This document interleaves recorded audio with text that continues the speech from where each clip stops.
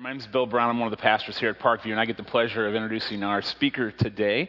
If you've been around Parkview very long, you've probably heard Tim talk about a church that we've helped start, and by we, I mean all of you through your generosity and support. We've helped start this church. It's a church where there once was none in Salt Lake City, Utah. So our guest speaker today is Kyle Costello. He is the lead pastor at Missio Dei Church. He and his wife Joy moved to Salt Lake City, started this church from nothing, and there's a great work going on there. He's got a fantastic story. I'm not going to tell you all his story because that's why we brought him here. I will tell you, the first time I met Kyle was at a dinner in Baltimore, Maryland, and there's two things that really stood out when I first met Kyle. First of all, at that dinner, I had the best crab cakes I've ever had in my life. I mean, they were like a softball and chunky crab meat and butter, and it was, I'm having a moment here, just bear with me, all right?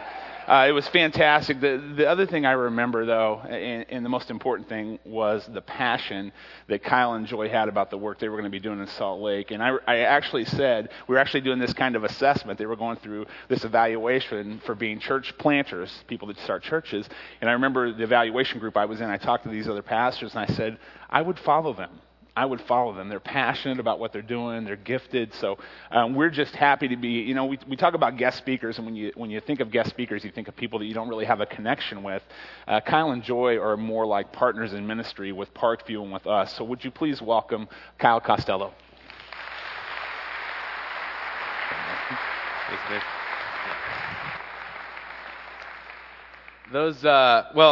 Good morning, Parkview. Those crab cakes were no joke. Man, I tell you, I think about those crab cakes a lot. It is awesome to be here with you guys this morning. It's awesome to come and to get to see faces and hear stories about a church that I was first introduced to in that moment that Bill talked about that week where my wife and I went to Baltimore, Maryland, and sat and was kind of assessed as whether or not we should be people that would go and plant a church. And from that minute, I started to hear about Parkview, and then I got to meet Tim, and he's really shy, so you have to pull a lot of stuff out about him. And then they decided, hey, man, we want to partner with you guys in planting this church in Salt Lake. And so it's been my desire and kind of passion to come here and get to meet all of you and get to see just what you have going here, because you may not know it, but you're telling God's story, and that's affecting people all over this country, probably all over this world. And so just to come here and hang with you guys and to be with you and to say thank you. To say thank you on the behalf of a church that will worship today in Salt Lake City that 2 years ago wasn't there, and that's due in large part because of you. It's pretty awesome. So maybe just give yourself a little round of applause for that. Yeah.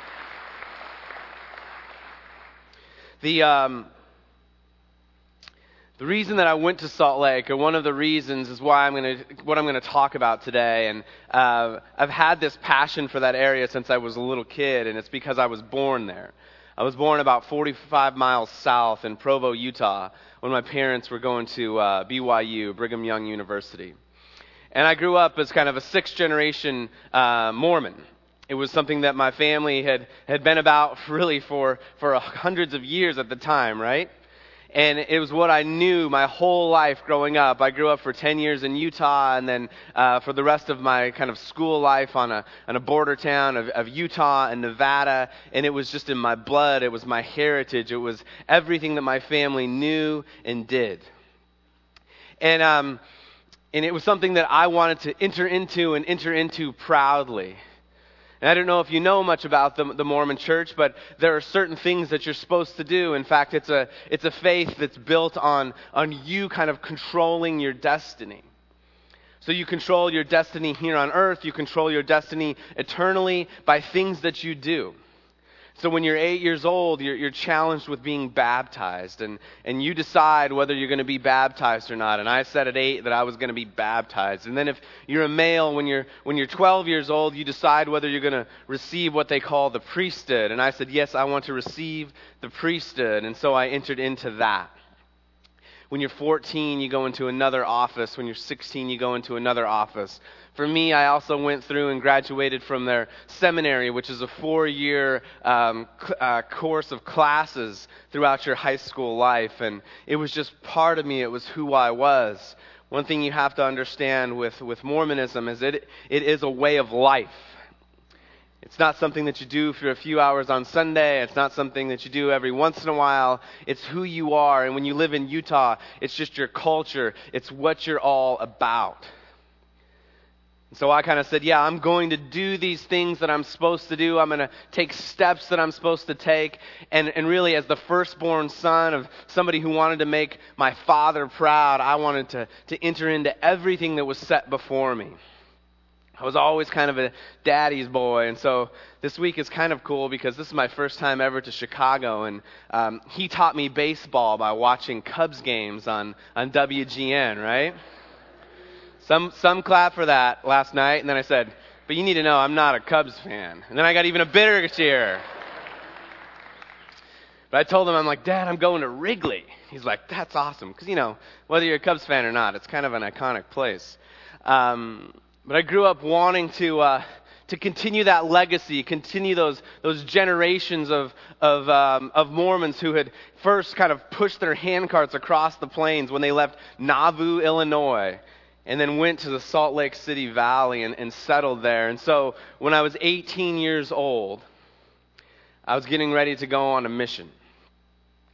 And a mission is maybe the most, out here, maybe a little further east of Utah. It's maybe where you've had the most contact with the Mormon Church. And what they do is when you're a 19-year-old male, you're called to go on a mission.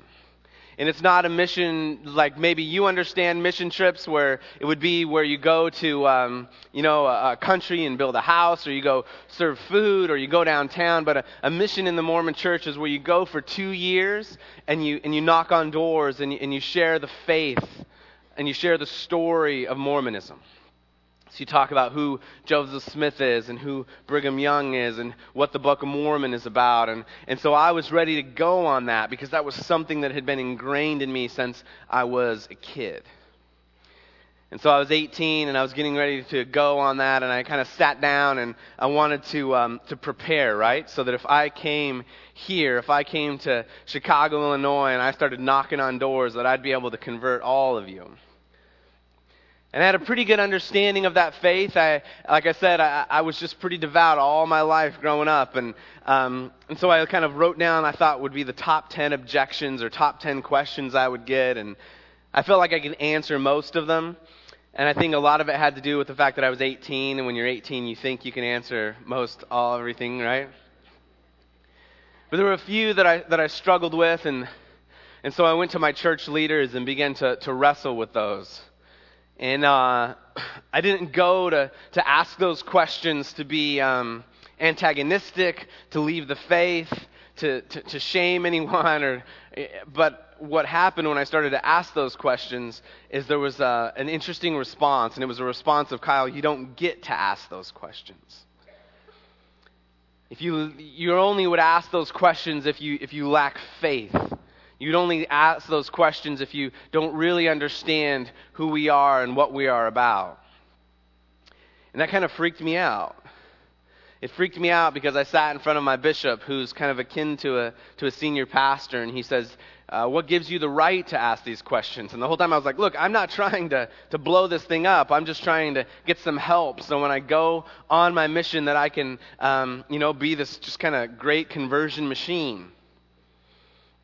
They said when you ask those questions, you question your father, your grandfather, your great-grandfather, your great-great-grandfather, and what gives you the right to do that? And so I struggled significantly with that and ended up after a few weeks leaving the Mormon faith. It would be a good story if I kind of marched down the road to a Christian church and was converted, but to be honest, I was done with religion. I was done with something that I felt and kind of understood in my mind then was used to maybe manipulate people for money or for power or for fame, and I was just going to now buy into the religion of Kyle. And again, when you're 18, that's really easy to do. I was in college at the time, and so I was just going to focus on kind of getting a good education, getting a good job, finding a great wife, build a great home, the American kind of dream. Like, that's what I was going to focus on. And I felt kind of hurt and betrayed and angry at what I had grown up with, and I'd found it out to be false, and I just wasn't going to go down that road again. For 2 years, I just kind of lived in that, and to be honest, it was a fine 2 years. I didn't have any problems falling asleep at night. I didn't question, hey God, where are you? But then there came a girl. Because it always starts with a girl. And I met this girl while I was going to UNLV, the University of Nevada, Las Vegas. And she was different. She was different because in Las Vegas and growing up in Utah and then kind of a little Mormon town on the Utah-Nevada border, then moving to Las Vegas, I don't know if you know this, but it isn't exactly the hotbed of evangelical Christianity, But I meet this girl, and she's just different. She's different the way she acts. She's different the way she talks. She's different the way she speaks about life. And I begin to really just want to get to know her more, want to date her. And her group of girlfriends is friends with my group of guy friends. And so one night we're all out at dinner, and she says, hey, I've got to go home early. I've got to go home early because I have to work in the morning. And I lied and said, so do I. Because I wanted to get a ride home, right, so I could talk with her. She's like, oh, okay, all right. And we're walking out to her car, and on the back of her bumper, I see the fish, the Jesus fish, right? I'm like, why? Why? Because she's really cute, man. I mean, she's really hot, and that's what I just want to get to know her. And then I'm like, why? And then I'm like, I'm pretty optimistic. So immediately my mind goes, maybe it's a used car. And we get in, and I'm like, hey, what is that fish thing on the back of your car there? And she's like, well, I'm a Christ follower. I'm like, dang it. I'm like, well, what does that mean? I'm a Christ follower. And, I do what every good kind of, just American does. I want to label her so I can figure her out. And even though I don't know what labels mean, I'm like, are you a Baptist? Are you a Lutheran? Are you a Methodist? Again, I've not grown up around any of these people. I don't know what those words mean, but I want to hear her say that. And she's like, well, no, I go to this non-denominational church, and I'm a Christ follower, and I believe, and she just gives me the gospel message. I believe that Jesus died for my sins, that he invites me into this relationship with him, that it's by nothing that I do, but it's just by this grace that God gives me. I'm not really hearing any of it. I just want to know what I'm like, so are you born again, Christian? She's like, well, you could say I'm born again. Yeah, I've been, God has just made my life new. I've been baptized, and I'm like, oh, born again. Okay, I know those people. They're on cable TV, right? They're on cable TV in the really high numbers. It's pretty soon, I assume, you're going to start wearing a lot of makeup, cry a lot, ask me for money. And I'm willing, so when you're 20 years old, 21 years old, as much as an issue as I had with religion and faith, you are willing to overlook a lot of things when what, guys? When that girl is hot.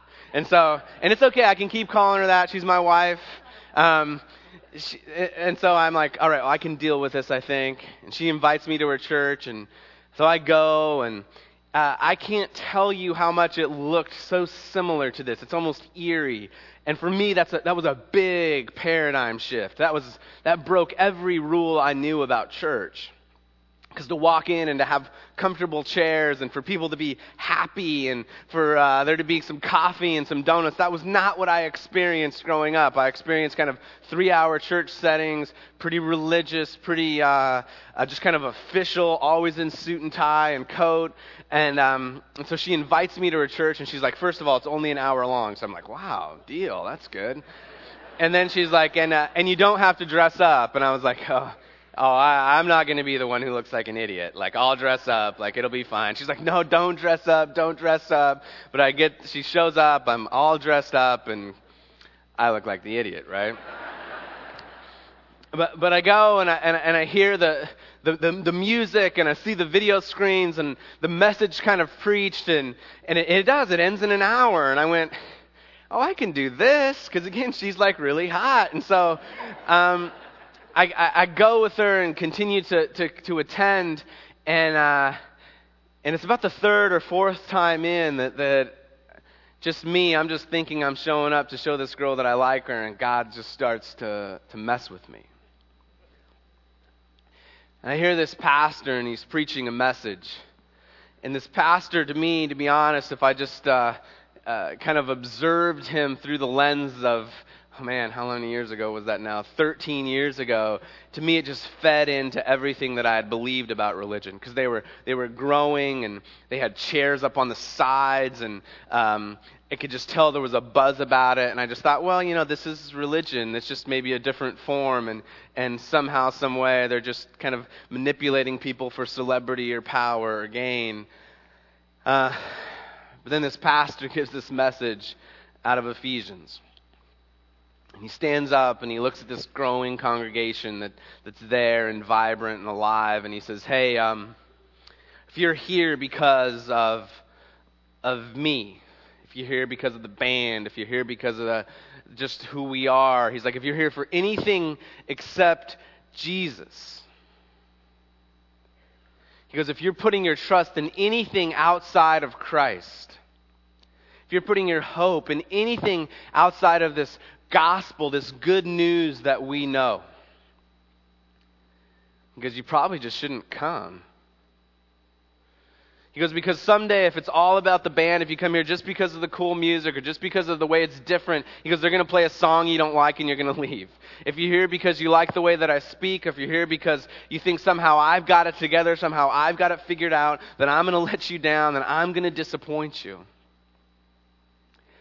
For me, I was like, wow, that's a game changer. That's different than anything I've ever heard before. Because all my life I was taught to put faith, I was taught to put trust in men and women who had gotten it figured out. And when I say that, I mean that in the context of the religion I grew up in, and I mean that in the context of life. Because as much as the religion I grew up in says you have to get it figured out, and you have to go through this step and that step, so does our culture, right? Our culture says you have to go to school here, you have to get a job that makes this much money, you have to live in this neighborhood, then you'll be somebody, then you'll have it figured out, then you'll show to everyone that you've got it down, that you're worth something. But I heard that pastor stand up that day and say, man, if it's about anything other than Jesus, anything other than the grace and the mercy and the healing that He gives us, if your hope and your trust is in anything other than that, because then you're really just hopeless. And he reads this passage from Ephesians chapter 2, and it's really just the gospel. It's the Christian message. It says, as for you, you were dead in your transgressions and sins, in which you used to live when you followed the ways of the world. But because of His great love for us, God, who is rich in mercy, made us alive with Christ, even when we were dead in transgressions. It is by grace you have been saved, and God raised us up with Christ and seated us with Him in the heavenly realms in Jesus Christ. He did this in order that in the coming ages He might show the incomparable riches of His grace, expressed in His kindness to us in Christ Jesus. For it is by grace you have been saved, through faith, and not from yourselves. It is the gift of God, not by works, so that no one can boast. And I heard that message, and I began to have to wrestle with this God that I was presented with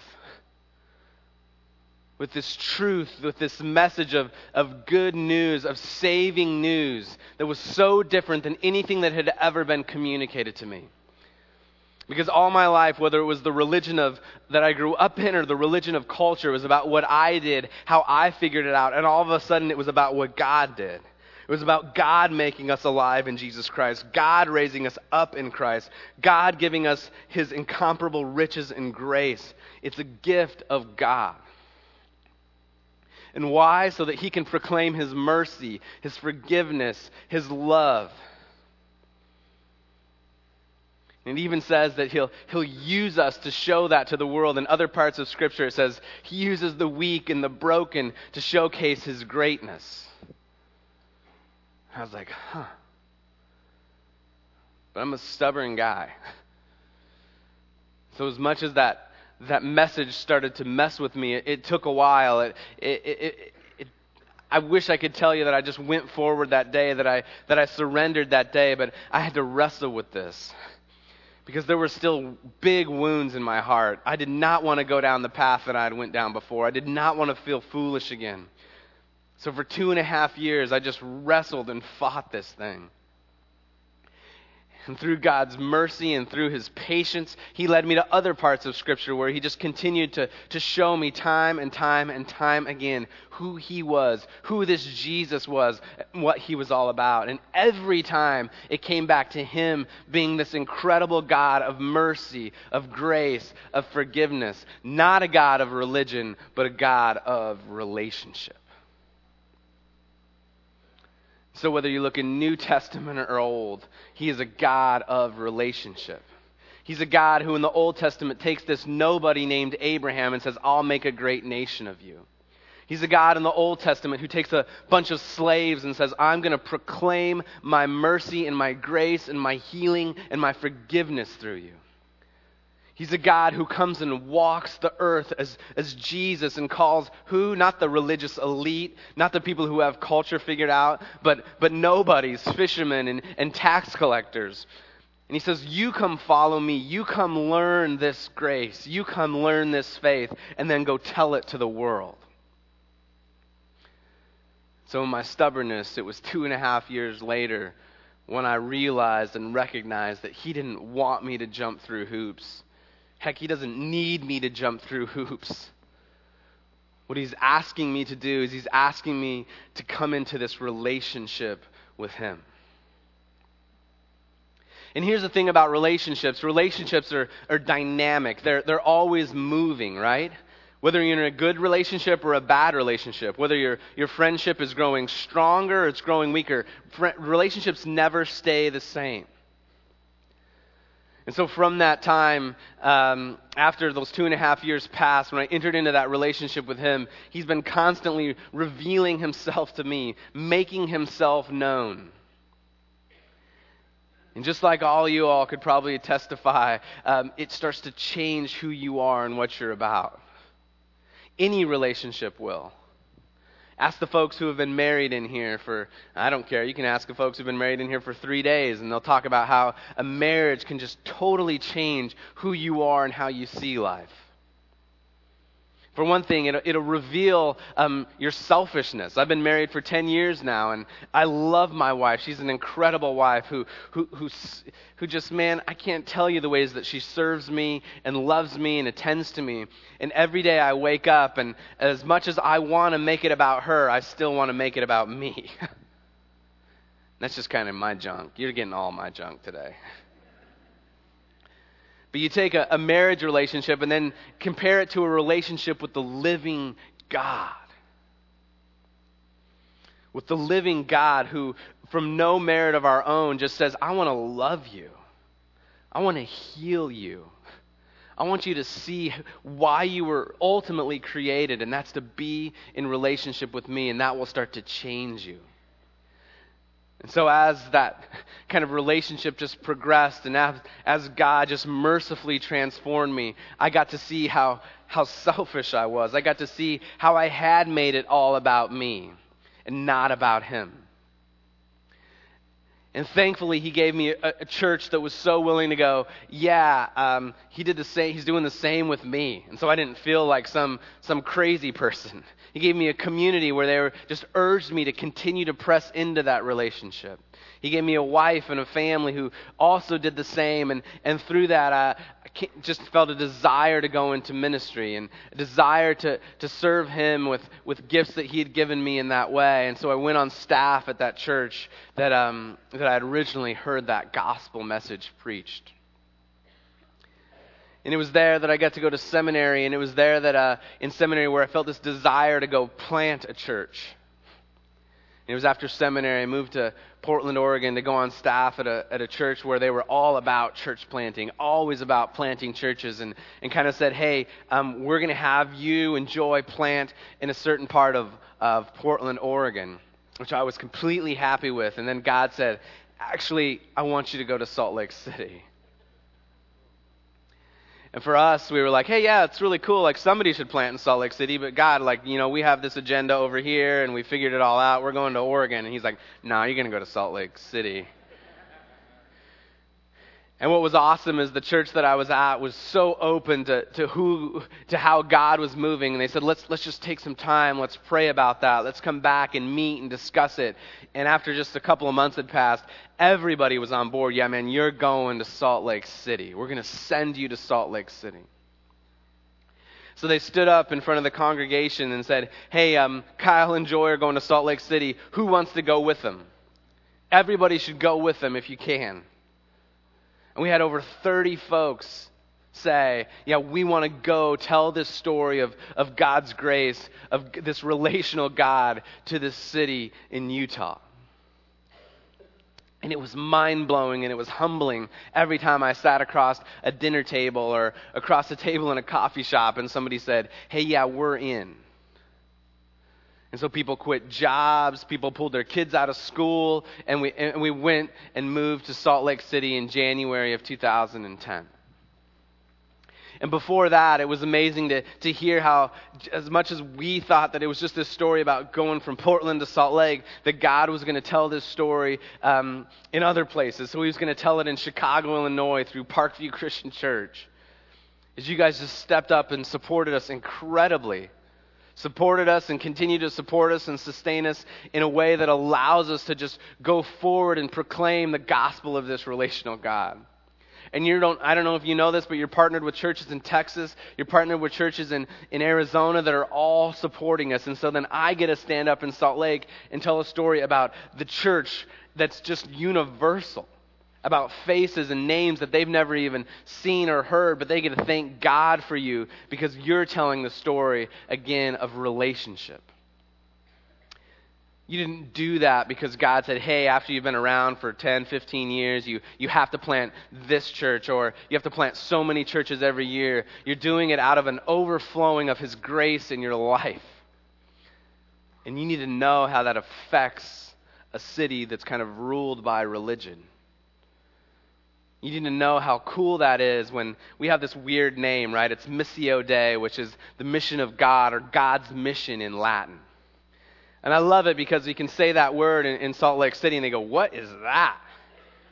And then you get to get into a 10-minute conversation on really what is God's mission.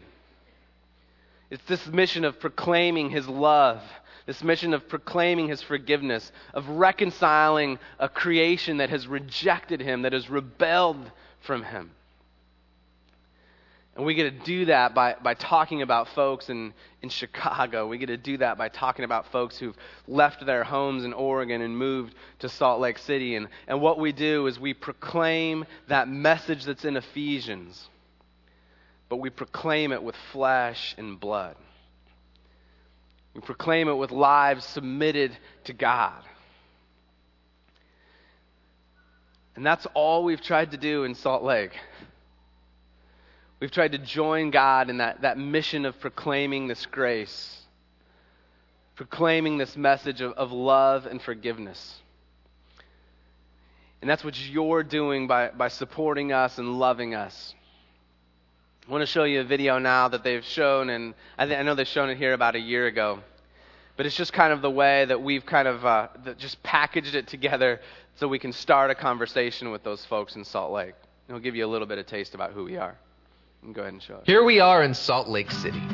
In whatever city you're in, you're going to find people talking about God and how to be close to God. That God wants you to do good things and stop doing bad things. Some people are saying things about God like this, and other people like this. And we're told that the stakes are kind of high, right? So we pull ourselves together, get ourselves to church, and start doing what is right. But here's the dirty little secret of religion. If you try to make yourself good, you either somewhat succeed, you expect God owes you something in return, and you look down on other people who aren't as good, all the while a little nervous that someone's going to get to know the real you. Or you get fed up with it all. You're mad at yourself for being a failure, and you're mad at this whole institution that makes people behave this way. Here's the thing. Jesus taught that you are completely incapable of being good. Not just sort of incapable, maybe if I try a little harder, but completely incapable. But God is bigger than you, and fortunately, loving and creative. Jesus taught that God's Spirit can take this stuff that's in you and replace it with this. Seriously, you can't do it, but God's Spirit can. What does this mean? It means that if Jesus was right, you shouldn't focus on trying to be good and trying to make other people good. Stop. Seriously, stop. Because your trying to be good is actually distracting you from what is really, truly good, which is God's forgiveness, creativity, and love. Jesus said that He's creating a new reality, and only He can do this. We believe that Jesus is right. So church isn't a place to get your stuff together or show God how deserving you are. A church is a group of people in one city who remind each other of what Jesus said and did. And simply let that truth change us.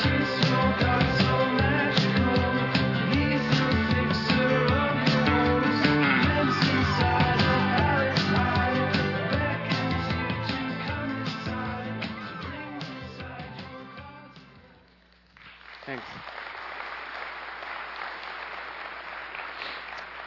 So after a year and a half, we've been there and we've started just kind of going for it. And we have we started in my house back in Easter of 2010, which is a rad day to start a church, just so you know. And we've since gone into 5 different homes. We have 5 house churches. We now have a worship gathering on Sunday, which will soon be going to 2 worship gatherings. And it's just been God's grace that has allowed us to do that. And He's been using you to just kind of shower that grace upon us. So I thank you for telling the story of a relational God. I thank you for not telling the story of religion, of pretending that it's something that we figure out, but rather it's just something that we live into and that we celebrate and that we respond to. So will you pray with me? God, you are so good. Your scripture does say that you choose the weak and the broken. You choose them to heal. You choose them to proclaim your message so that it will glorify you. Father, it's my prayer that we would just submit to that so that our lives would glorify you. I thank you that you tell your story through churches in Chicago and churches in Salt Lake City. I thank you that you tell your story around the world, your story of relationship, your story of love, of healing, and forgiveness. Father, may that be what's on our lips as we leave here today, as we go to our families, as we go into our workplaces throughout the week. May it be what we tell ourselves. Because quite often we can just fall into this idea that we have to figure it out. But would we rest in your mercy? Would we rest in your truth? And we would do it all by remembering your Son, Jesus Christ. Amen. Thank you.